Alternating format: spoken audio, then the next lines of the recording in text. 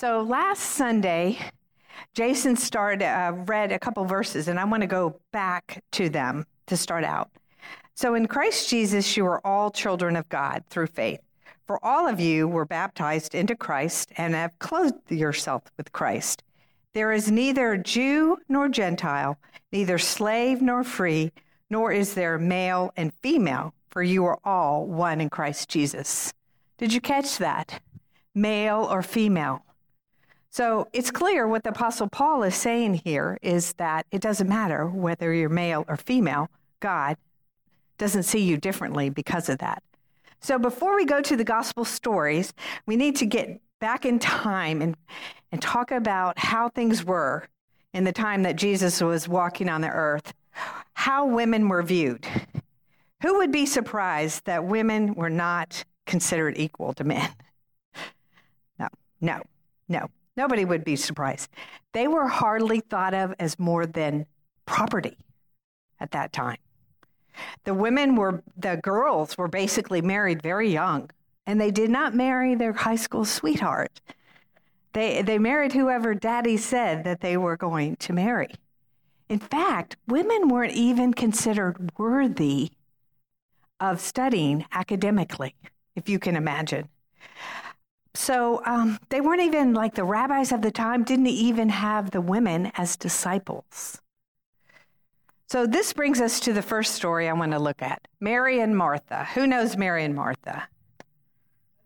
Okay, great. Yes, be responsive. That's what I like. All right, so I'm just going to tell it, part of it. Jesus is teaching, and he's in one of his friend's house, and Martha is busy in the kitchen. And I would be the same way if my sister, because where is Mary? She's sitting at the rabbi's feet. She's listening, becoming a disciple of Jesus. So Martha comes out, and she's got a problem with it, doesn't she? Yep. And she complains to Jesus about this. And you think a Jewish rabbi at the time would say, Mary, you need to go help your sister. That's not what he says.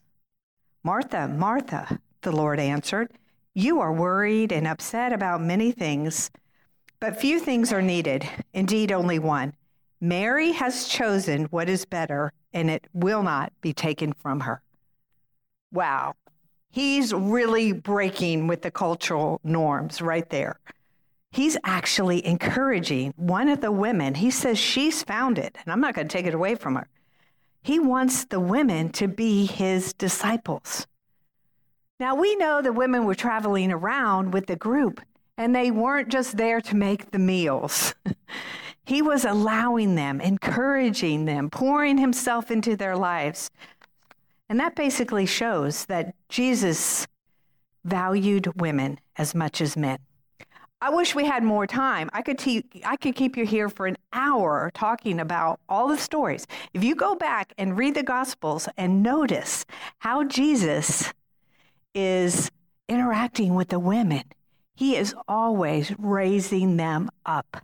He's not following the norms of the day, not the Roman norms, not the Jewish norms. So how about the woman who was brought to Jesus, and they were going to stone her, right? What sin had she committed? Adultery. Now, last I knew, it took two to tango, but obviously the woman's the only one going to pay the price for this. And so they're trying to trick Jesus, aren't they? They're trying to get him to say something against the scriptures. But he doesn't. He doesn't. What does he say?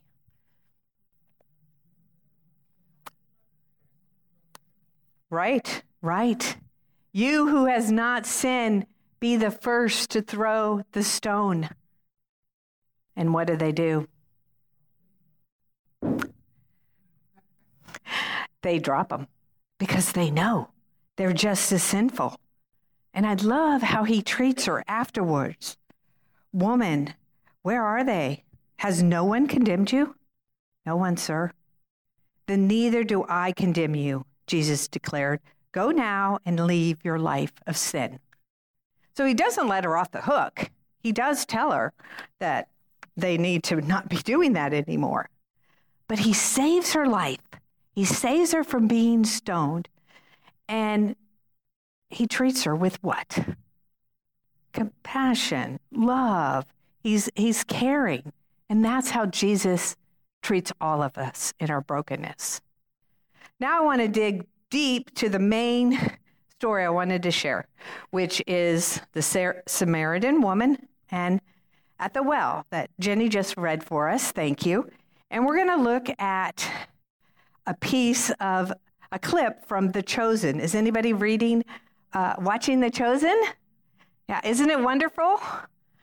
So I need to say this part because we're using a clip, so you can get it on the app on your phone, and you watch it on, what are you guys watching it on? Yeah, YouTube, Netflix, Amazon Prime, all of them. You can watch it, and it's just, there's a little Hollywood in it, but if you go back to your Bible and say, ooh, did he really do that? Oh, yeah, he really did. So I can't wait to show you this clip. This is from the first season. So we have an assignment. We're going to watch 4 minutes of the interaction between Jesus and the woman. And the assignment is, I'd like you to find 6 things that Jesus is doing that are unusual for that culture, that a Jewish rabbi would normally never do. Let's take a listen. Okay, what are the 6 things? Just yell out one of them. That he's talking to a woman. In Samaria, right. So a Jewish rabbi is not going to be talking to a Samaritan woman. That's 2 of them. And a man and a woman that aren't married talking to each other in that time, in that setting. That would be unusual. What else? That's what they're talking about, right? Where do you worship God? The living water. That's theology. Is Jesus a rabbi talking to a woman about theology? Wow. That's the 3rd one. What else? It's noon. Yeah, he's met her. And how does he treat her?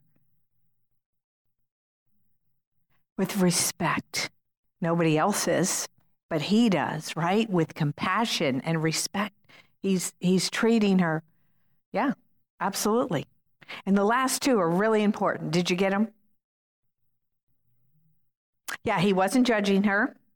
He knew everything better than anyone. He's God. Exactly. Did you hear him in the scripture and in the show? He tells her. This is the first time he's telling anybody. And he tells a woman. He tells a woman he's the Messiah. And the last one, what else? What about her? She believes and she's going to go out. He sends her out. He says, I'm counting on you to do that. I'm counting on you to tell everybody. Now, wait a minute. Jesus is sending the first missionary out, and it's a woman? Are you kidding me? A woman, the first missionary. And she brings back a lot of people from her village, and they believe in him. That's amazing. I just love how Jesus was showing his disciples and us how much he valued women. He didn't go along with the cultural bias of the day. He elevated women. Go back in your Bible, read these stories. It's amazing. Every time he's treating them with respect, compassion, and elevating them. So you may say, well, that's interesting, but what does it have to do with today? Well, as you know, there's still a lot of bias against women and other people. And how involved are we in that? You know, I mentioned about the U.S. soccer team. We can't do much about that. But in our everyday life, we do see bias. I'm not going to take the time to list it all. Talk to the women in here. They can tell you. They can tell you where the bias is. And even some of the churches to this day have a problem with this. Thankfully, as Methodists, we got this part right. Way back in the 18th century, our founder, all right, John Wesley ordained a number of women back in the 18th century to preach, including Sarah Crosby and Mary Boscana. And currently, over 12,000 women serve as United Methodist clergy at all levels, from bishop to local pastor. Do you know our district superintendent? It's a woman, Reverend Emily. I hope you get to meet her. She's fantastic. She's working with over 80 churches. And you all had a female pastor, didn't you? What was her name? Linda. Yeah. So God is using women way back all the way to that first scene to now. And I think John Wesley got this right because, not only because of the scriptures, but because of this woman. Let's see if we can put her picture on the screen. All right, here's the $1 million question. And somebody in the choir got it right first service.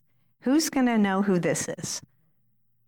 His mother. Good job. His mother. And what was her name? Susanna Wesley. You need to know her. Actually, it's really kind of amazing. I could spend a lot of time on her, but she was actually the one that discipled John and Charles Wesley. Who's Charles Wesley? The brother, and what did he do? Yes, 6,000 hymns. He wrote all these hymns, and so these brothers got together and started the Holy Club at Oxford, and they were the beginning of Methodism. But really, Susanna is the mother of Methodism. Thank God for Susanna. She did. Oh, did I mention? She had 19 children. Okay, yeah. So she had a built-in congregation in her kitchen with the children and then the neighbors, and she was teaching and preaching and praying and having church right there. She taught John and Charles everything they needed to know. So if you hear nothing else this morning, hear this. The Holy Spirit dwells in women and men alike. Being male or female has nothing to do with the kingdom of God. God has given each of us gifts and talents, and we are to use them and to encourage others to use theirs. So I have some homework for the women. Figures, right? We have so much to do, and now we get homework. But this might be kind of fun. So I would like you to, in the next few days, to make a list of the things that you do well. Things you do that it's not even work. It feels good. It's just your thing. Now, many of us are pretty humble, and we're critical of ourselves. So you might need some help from your husband or a neighbor or a coworker. So write your list, and then I'd ask you to start praying. Start praying about, okay, God, you've given me all these things that I'm good at, and I need to use these to minister to others. There's so many others for us to minister to. I have to tell you guys, I'm very impressed with what this church does in the community. I mean, it seems like your outreach is right on track. And we want to do more, right? That's why we're here, to spread the good news. So there's things that God has equipped you to do. And I challenge you, even if you have 19 children, to make room in your life for those things. You're being used by God, women, in this room, in your families, with your children, in your neighborhood, in your community, and at work. Let's go ahead and serve God with intention. Every day, asking Him, how can you use me? Now, men, you are not off the hook, okay? Your job is double. You get to do your own list if you want to, and your gifts, and use them. But I challenge you to encourage and support your wife, your sister, your mother, people that you know, and notice because we don't really notice. Notice when your sister or your mother does something like, you are really good with people that are struggling. I just watched you minister to that lady. I think you have a calling in that area. Point it out to them. So you hear yours, men have double work, but the women just make the list. I did this at Aldersgate 3 weeks ago. And so the ladies have been like, it's so cute. They've been handing me their little notes, after the service. I'm like, what's this? Oh, your list, And they've been emailing me. And it's been, every one of them has said, thank you. Thank you for making that assignment. Because now I feel so encouraged. And last night, one of the ladies texted me. And she's like, I got up and did the message at the Gospel Opry last night. And I'm thinking, you're kidding, And I'm thinking, I never knew she could do that. And I don't think she knew she could do it either. So we have these gifts and talents for a reason, and they're for the kingdom of God. Every person in this room is loved by God, and as a believer, we're filled with the Holy Spirit. And the Holy Spirit is ready and waiting to use each of us, male or female, to make new disciples and share his love with everyone. Let us pray. Father God, thank you for reminding us just how valuable we are. You have uniquely made us, and you have gifted us, you have chosen us, and you have work for us to do. You are counting on us, Lord. Please go and send us out into the world so we can spread your love and compassion to all. Amen.